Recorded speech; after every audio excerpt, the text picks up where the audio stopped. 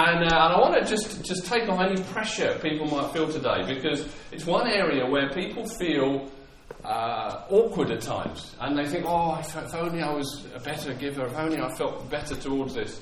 Let me say that all of us have been there, all of us struggle with that, and actually the solution to that isn't to whip up and to think I'm going to do better. It's actually to come close to Jesus and to get close to him, because that's what he wants for us, and everything else then flows from that.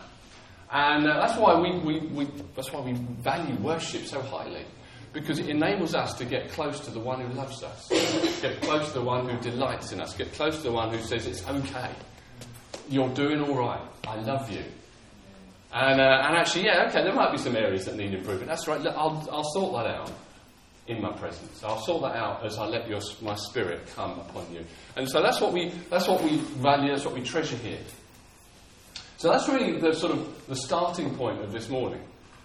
God wants us to be a people full of joy and freedom and hope. And that is across every aspect of our lives. Okay. Now, the title of what I'm going to say today is this. Rochelle, a few weeks back, introduced some of these statements, some of these declarations. And this is something that we felt that we wanted to say about us as a church. Okay. And so that is one of what we want to say, one of the declarations that we believe, which is that we are a generous and prosperous church. And now, I don't know how well you think you can say that, because of course, if you say we are a prosperous and generous church, or a generous and prosperous church, you can sort of do that abstractly, thinking, okay, the church in general is like that. I don't have to be like that, but the church is. But actually, that's not the case, because actually the church isn't, obviously, as we know, isn't the building. If you go up to this building and ask it, are you prosperous and generous? You probably won't get a brilliant response. Actually, the building's all right, but it doesn't particularly prosper. The building's generous, well, it houses us. But of course, it's not what it's about. It's about the people.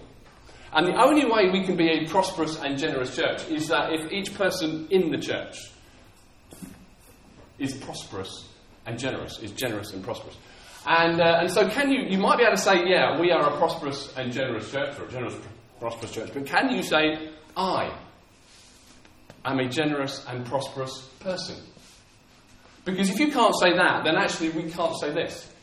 Because it's all about how we view ourselves and how we, and if we believe that I am generous, and if we believe that I am prosperous, then that's what the church will be. So it's a very personal thing. And as I said at the start, actually that doesn't come from whipping ourselves up. It comes from our relationship with Jesus and understanding who he is and what he has done.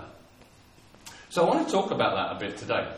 Now, the Bible has a lot to say about prosperity and being prosperous. In Psalm 1, it talks about the man who delights in God will prosper. It's a very simple statement. In all he does, he prospers. That's the person who delights in God, who delights in his word. And there's no ambiguity there. It's not unclear. If you delight in God, you're going to prosper. That's God's promise. And now, you might say, well, okay, I don't have much money. I'm not prospering. Now, prospering is much more than financial. It's part of who we are as people. It's a prosperous soul, the Bible often talks about. It's a soul that is so delighting in God, so happy in God, that they just feel joy and happiness. Now, I'm not saying that, therefore, we all need to be poor. Because actually, the Bible doesn't say that either. Because actually, prospering is also, it talks about the whole part of our lives. Now, it doesn't necessarily mean we'll all become millionaires, but it does mean that actually that we will have enough. We will have what we need. We will have enough to live. Because that's God's promise to us. And so a prosperous soul, a prosperous life, is one that is characteristic, is one that child of God has. That's what Jesus has won for us. That's who we are. And so it's not for the special ones. It's not for the individuals that have got particular jobs or whatever. The prosperous soul is everyone who is a child of God. Now, I want to talk today about a particular a person in the Bible and a church that was very prosperous, but not materially. It was a prosperous church in the way their outlook, their understanding of Jesus and everything. But actually, financially, they were fairly poor. In fact, the Bible says they were extremely poor. But they were still nevertheless prosperous. And this is in 2 Corinthians chapter 8. I'm just going to read that.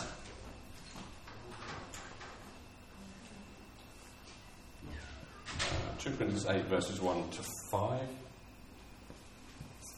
Brilliant. Thank you, Josh. Okay. And now, brothers, we want you to know about the grace God has given the Macedonian churches. Out of the most severe trial, their overflowing joy and their extreme poverty welled up in rich generosity. For I testify that they gave as much as they were able, and even beyond their ability, entirely on their own. They urgently pleaded with us for the privilege of sharing in this service to the saints. And they did this not to do as we expected, but they gave themselves first to the Lord and then to us in keeping with God's will. So, Paul here is talking about a church or a group of churches in Macedonia. And what he says about them is that they were extremely poor. Now, we don't know much about their circumstances. What we do know is they didn't have many rich people amongst them. They were extremely poor. They were going through trials. Again, we're not entirely sure what nature of that trial was, some sort of persecution. And yet, they were extremely generous. And they were clearly prospering. Paul says they were full of joy. They're poor, they're facing trials, and yet they're full of joy. Now, I find this passage quite amusing, really, because Paul then says, when we went to them, we didn't find what we were expecting. Now, that says to me that Paul's faith for the Macedonians wasn't as strong as perhaps it should have been. So even Paul struggled with this. I don't know what he was expecting. Maybe he was expecting a church that was just about coping, was struggling, that were wanting to help Paul, but, we don't really have much, Paul, but, we feel we want to support you, so, I don't know what he was thinking. But when he got there, he was surprised. Because this was a church that had, and I don't know why he should be surprised, because this is what Paul talks about all the time. He found a church that had grasped that actually their relationship with Jesus was everything. They had found a church that actually they gave themselves to God. They had a relationship which overcame everything else around them. They loved Jesus. They had understood the gospel. They had embraced the gospel to the extent that they were just full of joy. They had met someone who loved them, who cared for them, who saved them, who set them free, who gave them the Spirit of God, and they just loved him. And they just loved Jesus. They just loved God, and they were just full of it. And so when Paul came to this very poor church under trial, he was met with joy. Amen. And I find that such a challenge. This was a church who grasped their salvation, who really understood what it was to be saved, who knew what it was to worship and meet with God. And it just affected every part of their life. And it just overflowed with generosity. That was just a response. It wasn't a command from Paul. Paul didn't go and say, well, what you need to do, now you're saved, you need to give. It was a response to the goodness and the grace of God that had been poured upon their lives. And their response was, oh, great, God's so wonderful. Oh, Paul, you're doing something great. We want to help. Paul, we see what you're doing. What we've received, we want you to take elsewhere. And so we want you to have this money because we think your gospel message is so good, we want others to hear it. And so they pleaded with Paul and said, let us help you. Let us work with you. Let us partner with you. So we want to give you some money. And Paul was just overwhelmed by what he saw in this church. Now, we've no idea the amount. Do you know what? It doesn't matter. Jesus and God are interested in the amount. Jesus is just so pleased that they had a generous heart, and they were very generous. in relation to what they had. That's what Paul says. They had rich generosity. And it came from this relationship that they gave themselves first of all to God and then to us. And so giving and generosity is all about my relationship with Jesus and what I know about him and what I understand about him and how he loves me and how he wants my joy and my freedom. You see, the problem with money is that it can, those with money, who've got money, it can give you some sort of security. It can provide a house for you. It can provide, a nice life. But it comes with a huge cost. And that cost is fear. Because if you depend upon money, there's always that fear, what if there's not enough? Amen.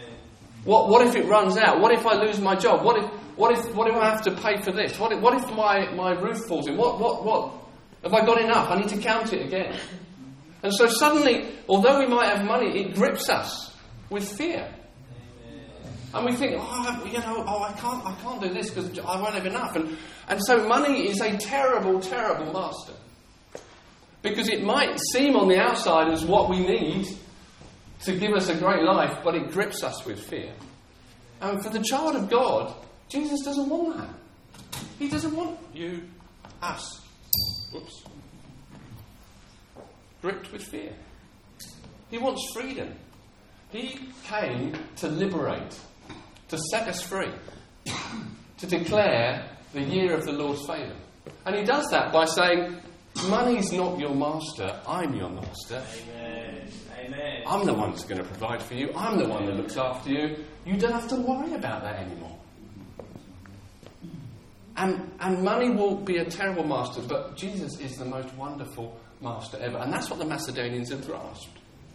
He's the one that looks after us. Yeah, we're facing a trouble. He'll sort it out. He'll find a way through. He's given everything for us.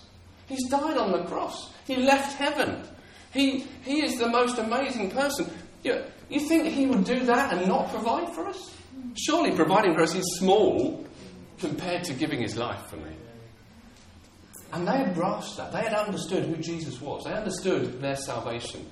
That this wasn't limited. It was complete across the whole of their lives. And my God will supply all my needs. They knew that. They knew that. And therefore giving wasn't a problem. Because, if we give, God's going to provide for us. So why not? And actually, if we give to this, more people are going to get this. More people are going to hear the gospel. More people are going to be saved. More people are going to be coming in to this wonderful salvation that we've received. Wow, I can be a part of that. I might not be able to go. I might not be able to preach. But you know what? I can support this. And I can have a stake in their salvation. And that's what they thought. That's what they thought. And that's what they had. It's wonderful truth about grasping who we are and what God has done for us. You see, God does promise wonderful things for us. There's so many verses that talk about finances, and the reason that it's talked about quite a lot in the Bible is purely for this, is to release us from this fear that actually finance and money is my provider and my helper, because it's just a terrible thing. And so God has allowed many, many verses to be written about actually it's not true.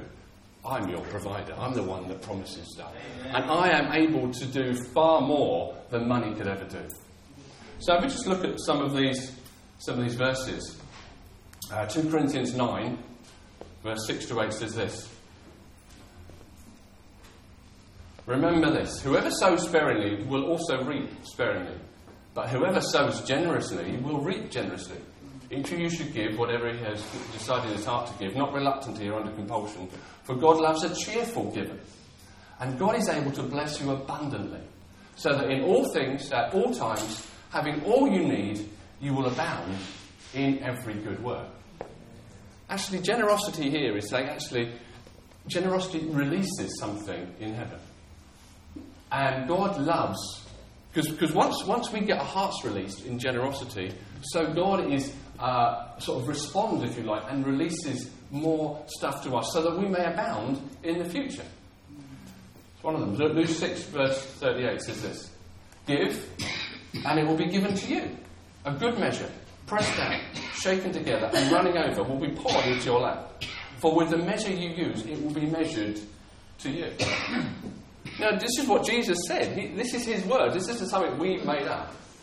He spoke this so that people would be free from, if I give, I won't have enough. No. Jesus is a wonderful, generous God. And he delights when he sees in our hearts a response to him that is generous. And he sees a free heart. He says, I can trust you with riches. I can trust you with these things. I can trust you because your heart's mine. And actually, you're free. And Malachi 3 verse 10 is an Old Testament, but again, follows very clearly. "Bring the whole tithe into the storehouse, that there may be food in my house. Test me in this, says the Lord Almighty, and see if I will not throw open the floodgates of heaven and pour out so much blessing that there will not be enough room to store it. I will prevent pests from devouring your crops, and the vines in your fields will not drop their fruit before it is ripe, says the Lord Almighty. Then all the nations will call you blessed, for yours will be a delightful land, says the Lord Almighty." You see, God doesn't need our money. Doesn't need it. You know, the Bible says he owns the wealth on 1,000 hills. It's all his. We're not giving because God is somehow thinking, I'm a bit short this month. That's not how he thinks. But he wants our hearts free. That's what he's interested in. And actually, the way he has set up these things is that we then, as we give, partner in the gospel. So that we support people and we support churches and we go and we allow the gospel to spread as we give. And that's how God has set it up.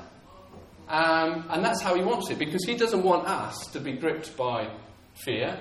He wants us to really, and so he said, okay, well, that's what we're going to do. You could do it some other way, but actually he wants our hearts free. And so that's the way he has designed the way we are to live. With generous people who have met a generous God and who trust him wholly. Amen. Yes. So,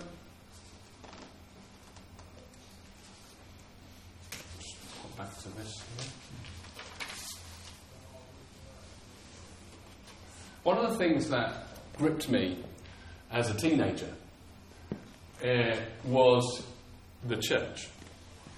Now, I grew up in a church which is a lovely church, Bible-believing, preach the gospel. But I know I've talked about this before. To be honest, the church was fairly dry. Wasn't particularly dynamic, wasn't particularly spirit-filled. I loved it, but it was a little bit legalistic. You know, you had to be at the prayer meeting, you had to be this, the best Christians got to church on time, all this sort of stuff. Still true today, of course. Anyway, no, that's not. So there was a real sense of, and it wasn't particularly dynamic, it wasn't particularly joyful.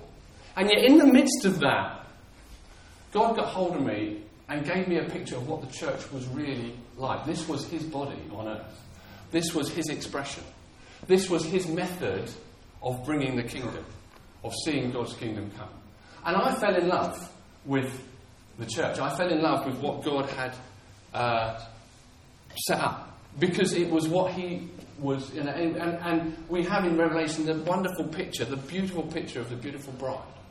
And this is what the church is. And you look around, it doesn't seem like that sometimes, but actually this is it. And actually it is the means of seeing God's kingdom come. We want his kingdom being expressed in this place and in this community, and he uses the kingdom to do it. And so I had this wonderful joy, and therefore when I came to my giving to the church was never a problem for us and for me and Katrina, because we had this picture of what the church was. And therefore we wanted to partner with God in that. And so we had no issues with that. And so we have, from the word go, we started with a tenth, because we believe that's what God wanted us to do, a tenth of our income. And as God blessed us, so we were able to increase that. And I think we were captured with a picture of the church and what we wanted it to be. But it happened first of all is God won us. God wanted us. It wasn't a case of someone stood up and said, you need to give to this church. We came before God and He won our hearts about His purpose and who He was. Amen. And from that, we thought, oh, great, well, this is what He's doing. And we're going to give to that. And so it's never been an issue for us in that. Now, having said that, we still face challenges in giving. And I don't think that we don't have to check our motives and our hearts sometimes and make sure that we're not relying on our money, because it's a deceitful thing and it can cry up. So don't think that we've got this all wrapped up, because we haven't. We're still learning, and we're still ensuring or trying to ensure that we are working these things out rightly. But we were given this picture, and I read this quote from. I'll find it now.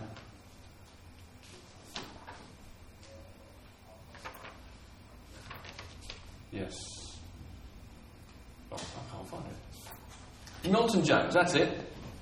Who knows Milton Jones? He's a comedian. He's a Christian. And I love this quote that I read from him. And he said this. He says, going to church should be like walking to the edge of the Grand Canyon and saying, ah. Yeah? Can you picture that? I don't know if anybody's been to the Grand Canyon. I haven't. But you see pictures of it, and it's just this one, you walk to the edge of it, and it's just this glorious, huge, amazing expanse. And that's what the church was designed to be. Something that you walk up to and think, wow, that's amazing. Now, to be honest, I'm biased here, but I think at times this is what this church is like. I think this morning's worship was just wonderful, where you're in the presence of God and you just think, wow, that's wonderful. And you know what? I want to give to that. I want to see that increase and grow and flourish, because this is a wonderful thing that God wants us to be. And actually, as people come into that, and as we go, people more and more will experience the wonder and the grace and the goodness of God. And that's what I want. I don't want to build a church for the sake of it. I don't want to be part of a church that, we've got 500 people in our church. Oh, it's wonderful. We've got 1,000. Oh, we need to get 1,000. I've never been interested in churches like that. No problem with big churches.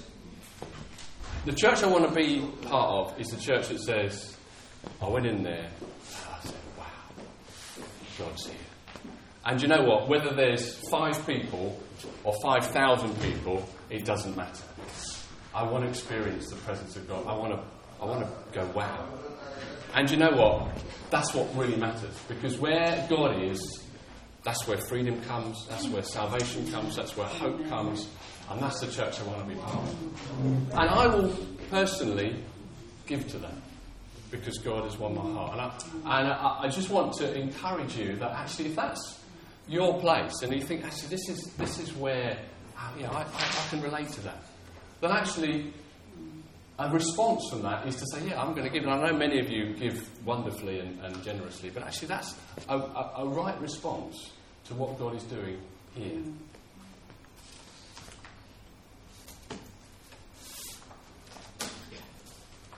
But just before I finish, I want to just go back to some of those verses, because one of the problems we have is that we may think, yeah, I feel that about the church. I want to give, but you just don't know, Tim. You don't know my finances. I just haven't got anything spare at all. Now, the Bible wants to address that, not to condemn us, because we all feel that at times, but to bring us back to the truth of who Jesus is and what He's done for us. That He promises that if He's given us His Son, surely He will give us all things. And He wants us to be so confident in Him that finances are no longer a problem, because that I haven't got enough and that if I give I'm going to lack is a lie that Satan puts on us. And he wants us to break that lie and change our minds to think, actually no, God's promises are far greater. If we give, He will bless us abundantly. He will overflow into our lap. Now, one of the things that we want to try and do in the next weeks and months, as James mentioned, is to make very specific declarations that change our mindset about our giving, so that we can understand, actually, God does, what we don't want to do is to say that God is a slot machine. I just want to be clear on this. We don't believe that actually if you give, God's going to give you 10 times back. Okay? He might do. But that's not the motive for giving. It's not the so-called prosperity gospel where to show the blessing of God on you, you have to have the biggest car and the nicest suit and the biggest house. We're not into that. That's not what we believe the Bible says. We do believe God blesses financially. We do believe that. So a Christian with some money is not bad. Okay, I want to be clear on this. If you've somehow got some spare cash at the end of the month, there's something wrong with you. Actually, that's God. That's not true. But actually, we do believe God blesses financially. Now, prospering, as I've said earlier, isn't just about financial blessing. But actually, what God wants you to know is that as you give, you will not lack financially. That's the promise. You will not lack financially. So this is a statement. If you're going to bring the last slide up, Josh. Okay, so this is a declaration that we're going to be using. So we're going to use a number to go through when we talk about the offering. Because this is the way God responds. Now this isn't the verse, but it is an understanding of what those verses actually mean in practice. Now, to be honest, when I first did this, I a little bit struggled. I thought, I don't really like to spend this. And then when I studied this a bit, I realised that 9 of those 12 things God has done for me. So I thought, well, I can't really not declare it, because God's done this for me personally. So as we give an offering, we are believing, again this is for us, for jobs and better jobs, increasing income and finance, raises and bonuses, more customers and business, inheritance or interest and tax returns, inheritance and assets, great accommodation and provision, checks in the mail. Post, by the way, that's American. Anyway, that's fine. Gifts and surprises. Debts paid off. Expenses decreased. Blessings and increase. Now, we're not saying, again, we're not saying that as soon as you give, this is all going to happen. But my experience is that as we have been faithful and as we've understood who God is, He does this. I'm going to give just a few examples. Some of you have heard before. As I said before, we always felt that our starting point for giving was 10% of our income. And we did that from the word go we got married. And then Katrina, we wanted to start a family. So Katrina had to give up work for that. We didn't have enough money. And so we were under pressure. But we thought, no, we trust God. So we didn't reduce our giving. We thought that's a must. And so Katrina gave up work, and we had a few savings at that point, and gradually the savings went down. And we got to the month where we were going to run out. And it was at that point I got promoted. So I got a new job, a better job, and increase in income to cover our expenses.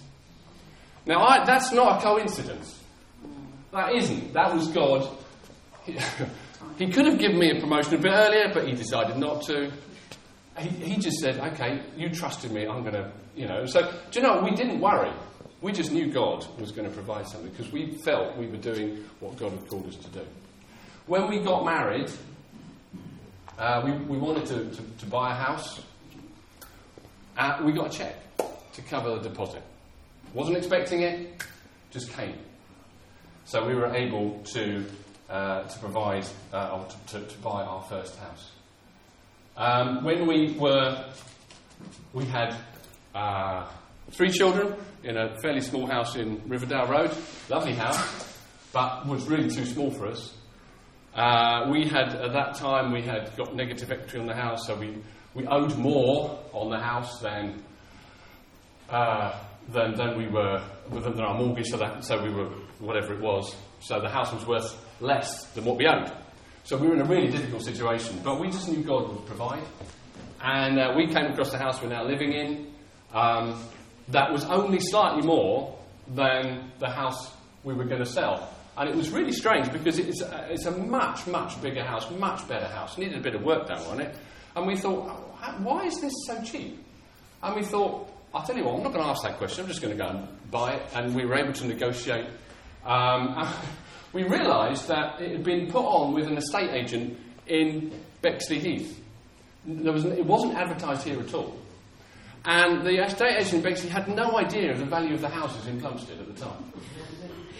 I mean, who would have thought that? Now, it was significantly undervalued, but no one seemed to question it, and so we were able to buy it. Now, that's just God.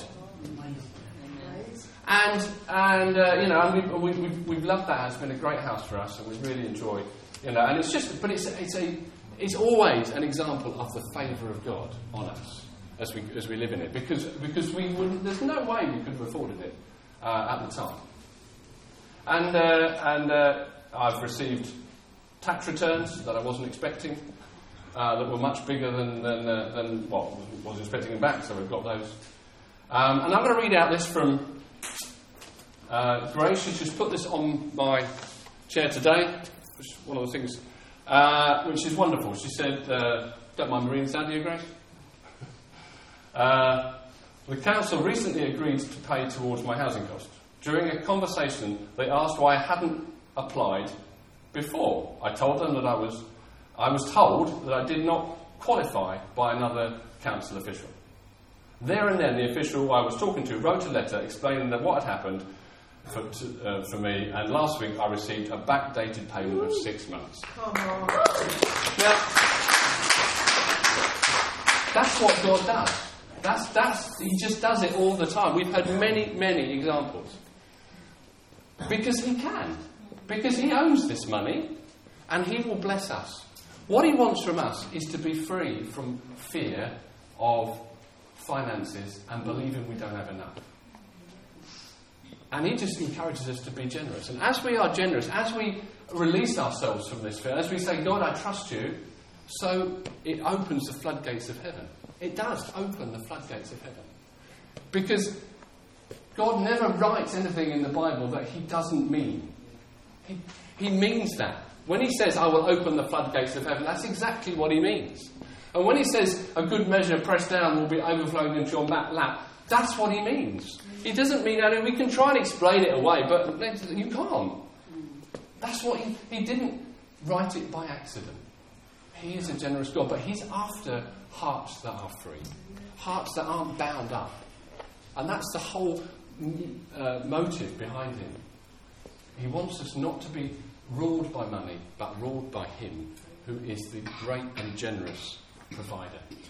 So I want us to when we come to declare these things with the others, just to be bold and to let God's truth sink into your heart. These might be challenging things for us, and we might struggle with some of these declarations. But don't beat yourself up. Don't think, I'm wrong, I'm not as generous as I should be. The response is, I need to get closer to God. I need to understand who he is. I need to understand my salvation. I need to understand what the lover of my soul, what he's really like. And then go back. And once we've got that, suddenly joy and generosity just flows out of us. And we will be prosperous, like the Macedonian church. We may never become rich. Some of us will, some of us won't. But that's not the point. The point is we will have enough. We'll have enough to share with the work of God here and elsewhere.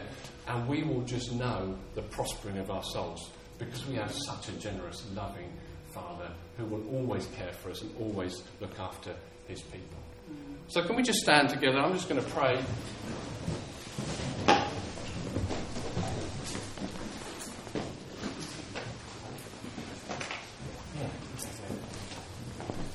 Yeah, Father, I thank you. And I just want to pray right now for anybody here that has struggled with finances, and Lord, are even now struggling with finances.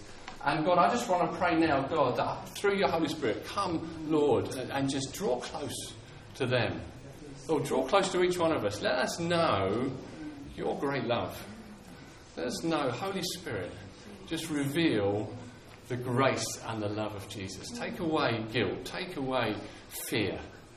And Lord, I pray, let your love flow and flood this place. And let the joy of heaven come, Lord Jesus. And Lord, let us just now, Lord, believe that you're the great provider. You're the generous one. You're the lover of our souls that will provide everything that we need. Thank you, Jesus. Thank you, Jesus. Thank you, Jesus. Let fear go, Lord. Let fear go. Let joy come. Let hope come, Lord Jesus. Thank you, God. Thank you. Yeah, thank you, Jesus. Yeah, we want to be that church, Lord, a generous and prosperous church, Lord, in our souls, in our finances, in every part, God, because that's your will for us. That's who we are. That's who we are as children of God. Thank you, Jesus. Yeah, Father, that's right. Yeah, so let's just declare this then. So we've received the offering, but that's fine. That was a few moments ago. But we're going to just declare this as we finish. Okay, so as we receive today's offering, we are believing God our Father for jobs and better jobs, increasing income and finance, raises and bonuses, more customers and business, interest and tax returns, inheritances and assets, great accommodation and provision, checks in the mail, gifts and surprises, debts paid off, expenses decrease, blessing and increase. Yeah. Thank you, Lord, for meeting all of my pension needs, that I may have more than enough to give into the kingdom of God and promote the gospel of Jesus Christ. Hallelujah!